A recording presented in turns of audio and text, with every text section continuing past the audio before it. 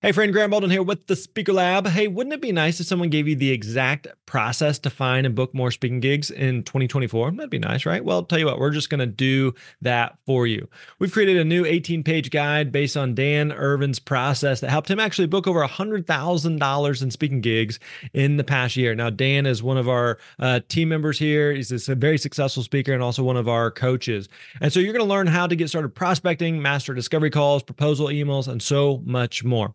All you got to do is go to thespeakerlab.com/steps. Again, that's plural, thespeakerlab.com/steps. We're going to send you that PDF guide right to your inbox. Again, that is thespeakerlab.com/steps. That's it. That's all you got to do. Go there. Hey, thanks for listening. We appreciate it. You're awesome.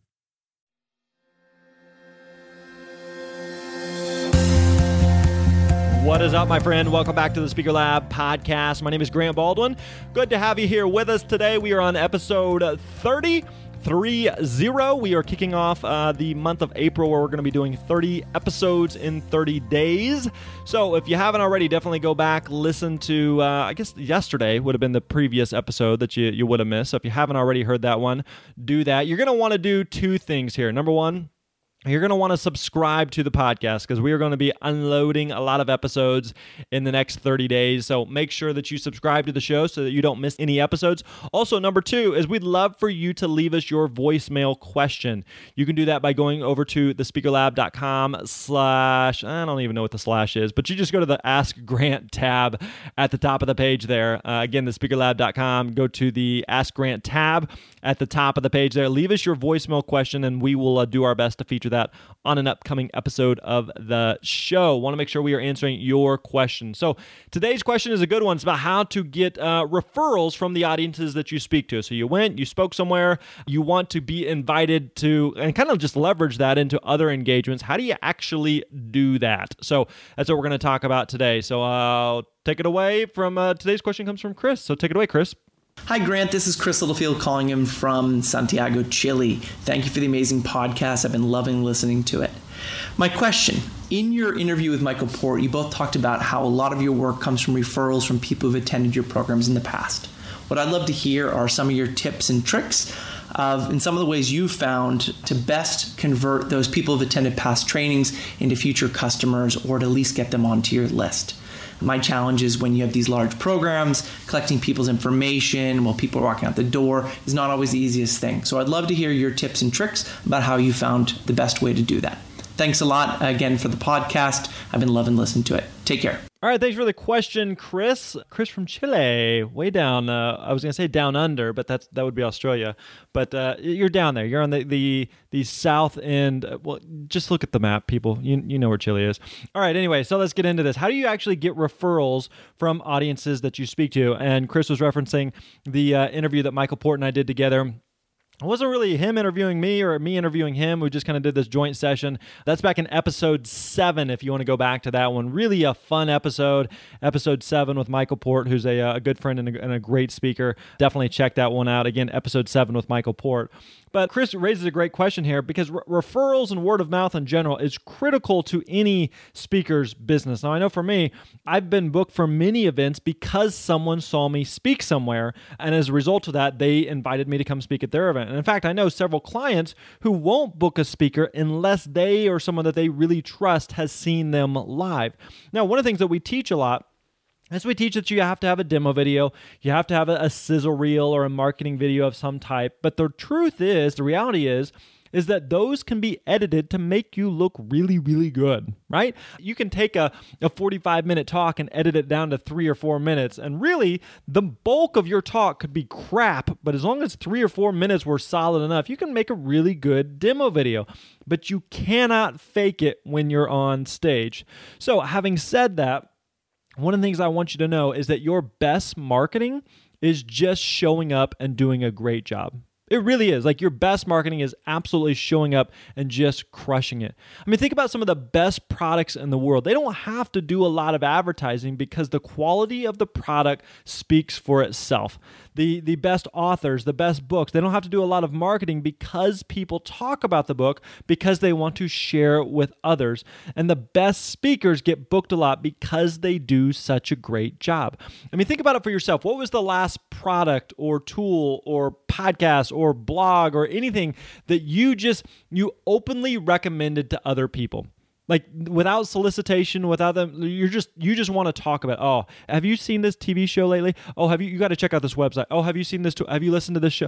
All those types of things that are coming from a place of, it was so good, I have to talk about it. I have to share it with others. So the fact of the matter is the most important step in getting referrals is actually doing a great job when you speak. Now, let's talk about some practical, tangible steps that you can take. Now, before we get into these, also remember here that a lot of this will depend on the type of event that you're speaking at and who is actually in the audience. Meaning that if you're speaking more to decision makers who have the ability to bring you in, then you may want to make more references to them potentially hiring you. But I know for me, early in my speaking career, I was doing a lot with high school students. If I'm speaking at a high school assembly of 16 and 17-year-olds, they were not decision makers. So I wasn't trying to convince them to hire me. That wouldn't make any sense at all. But having said that, also remember that you never know who is in the audience. You never know who is in the audience. I'll give you a couple quick stories here. I remember whenever I first started speaking, I remember doing this conference in Oklahoma, this small little state conference, and it was one of the first events that I got hired to do. And I remember I was paid $500, but they didn't even that had to cover my travel too, and I was able to just drive down there. But by the time I paid for like gas and meals and hotel and all that jazz, like I probably pretty much broke even. But I was trying to get started and trying to get going. And so I knew this was, it was an opportunity to speak, and I just wanted to speak. So I went down there and I did the event, and it was a small event, maybe 100 or so people. And I remember right after I finished doing the keynote that I had a lady come up and introduce herself. And it turns out she was the wife of the national directors of the organization that I was speaking to. And I was like, no way. What are the odds? That's really cool. I hope I did good. And she told me, she's like, you did a really great job. I'm going to tell my husband about you. And sure enough, he emailed me within a couple days or so and invited me to keynote their national conference, actually 3 of their national conferences later that year. And so how did that happen? Even though I was speaking to a high school audience, the right person was in the audience who happened to be, connected to this bigwig national director, decision maker. And so why did that work? In large part, because I did a great job. That was the best marketing that I could have possibly done in that situation. I'll give you one other story. I remember speaking at another high school, different high school, doing a school assembly in North Dakota. And right afterwards, I had a student come up to me and said that my grandpa is actually what was he now? He was the state director for some organization. And she said, I'm going to text him right now and tell him that he needs to hire you. Now, thankfully, her grandpa was actually a client that I had worked with before and knew, but I sent him an email later that day. I said, hey, I just spoke at such and such high school, and your granddaughter was there, and she mentioned she might reach out to you. And he said, yep, she already texted me, said you did a great job, and it just reminded us that we hadn't had you speak in a couple years. We'd love to have you back. And so what worked was just showing up and doing a great job, but at the same time, also being aware that you never know who is in the audience. All right, so let's talk about this. So how do you actually, from a practical standpoint, again, like Chris asked, how do you get referrals from audiences that you speak to? So again, most importantly is that you show up and just crush it. You show up and just absolutely do a phenomenal job. But let me give you some actual practical things that you can do to help get additional referrals from the events that you speak at. All right, first of all, number one is to tell people you're a speaker. Tell people you're a speaker. As weird as this seems, as obvious as this seems, there's a lot of people in the audience that may not realize that you are a speaker. I mean, they literally think that just some random dude or dudette, they just decide to have that person speak. They didn't even realize that you're a speaker. And so you have to make that connection for them. There's 2 ways you can do this. You can kind of do this directly and indirectly as well. So indirectly, you can say things like, recently whenever I was speaking speaking at XYZ company. And so you're using, stories or case studies or examples of clients or speaking engagements that you have had before, just to hopefully connect the dots in their mind that, okay, so this isn't the only place that this person has ever done. They've done this other places before. So you can kind of make some subtle indirect references to other places and other events that you have spoken at before. Directly, one way that you can do this is just at the end of your talk, you can just come out and say, hey, if you're interested in having me come speak to your company or at your next event, please let me know. And so you're making it super, super clear, and you have some specific call to action to get them to hire you, to get them to invite you. Now, the problem with this, though, is that you're leaving the ball in their court. So you want to do this to plant the seed, but it's not the best approach. You want to be able to follow up with them and be able to have their contact info rather than just being dependent on them to follow up with you. So having said that, let me give you the second way that you can do this. Second way. So number one is to make the connection. Tell them that you are a speaker. Second thing that you can do, number two, is to give them a reason to give you their contact info. Give them a reason to give you their contact info. Now, as Chris alluded to in the question, the best thing you can do is to actually get people onto your email list. This way, you can actually follow up with them instead of waiting on them to follow up with you. Now, just a couple episodes ago, in episode 28, we talked with my buddy Brian Harris, where we talk about list building for speakers. So you're definitely going to want to go back and listen to that one. Again, that's episode 28, just a couple before this one. And so the goal here is to get them to give you their info, but you have to exchange it for something to get them to actually do it. So it could be you're going to give them a free download. It could be a copy of your slides, a cheat sheet, a checklist, something valuable enough that people would want to give you their info. So a lot of this depends on your market and the audience that you speak to, but you want to be thinking that through of what would be some type of valuable tool, training, PDF, guide, something that would cause people to say, yeah, I'm willing to give you my email address for that. So what would that thing be for your audience, for your market? Think that through. How do you make that exchange? There's a couple different ways you could do that. Number one is that you could have people text you. So maybe you've seen this before in speaking or in other contexts where you've seen it where text the word, blank to some specific number. So it'd be something like, hey, if you want to download the free PDF guide that I have for you, text the word grant to the number 12345, something like that. Now, if you text Grant to 12345, I have no idea what's going to happen, and I don't think anything's going to happen. But so you could do something like that. So I've used lead digits from Lead Pages for this, and so if you want to check that out, that's the tool that we've used quite a bit. If you want to check out Lead Pages, my affiliate link for that is grantbaldwin.com/lead pages. Again, grantbaldwin.com/lead pages. So within Lead Pages, there's a tool called Lead Digits that you can use for something like this. And so basically you would give that the short code and the number to people, and they would text that, and then it would kind of take them through a series of questions, of putting in their email address. And all of that is basically on the back end, behind the scenes, all of that data, their name, their number, their email address, all those questions that they're answering, it's all being basically saved into a database. So that's kind of the nutshell. So you could do something like that, just have people text you to get whatever that free thing is. Another option, number two, is you can have people to email you. So just send an email and include that way you could email them back with some type of slide or handout or something like that. So, if you want a copy of my slides, tell you what, just email me at this email address and I will get that back to you. So you could do something like that. Not ideal, but that's another option. Another option would be number three, would be to have like a specific URL to a landing page. So a specific URL. So for example, one of the ones that we have used before is topspeakertips.com.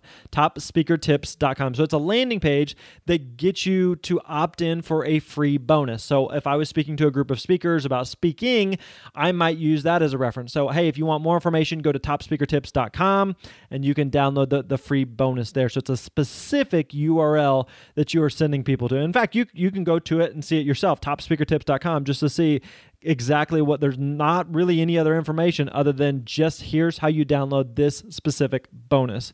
Now you could even take it a step further and make a custom one for that event that you are speaking to. So if you were speaking to an audience of let's just say insurance agents. If you're speaking to insurance agents on customer service and the insurance company was called ABC, insurance, you could buy some type of URL like abcinsurancespeaker.com, something like that. And you just create a landing page just for that one specific audience that you're speaking to.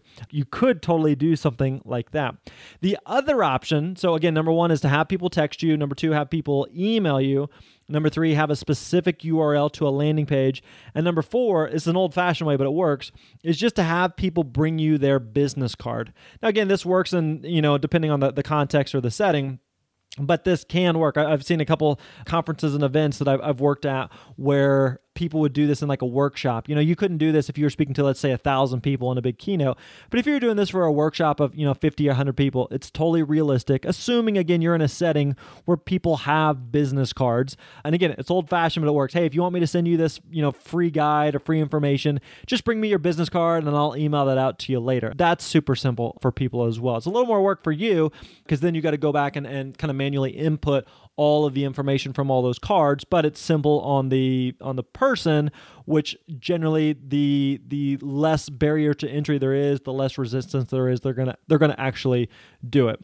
So again, you may have to just tinker and try some of these different ones to figure out what may work, because some people may just want the freebie. Some people may not be interested at all in hiring you, and that's fine. But once people are on your list, then you can begin to nurture that relationship through email, which again, we go more in depth on that in episode 28 with Brian Harris. But from that email list, then from time to time, you can mention that you are a speaker.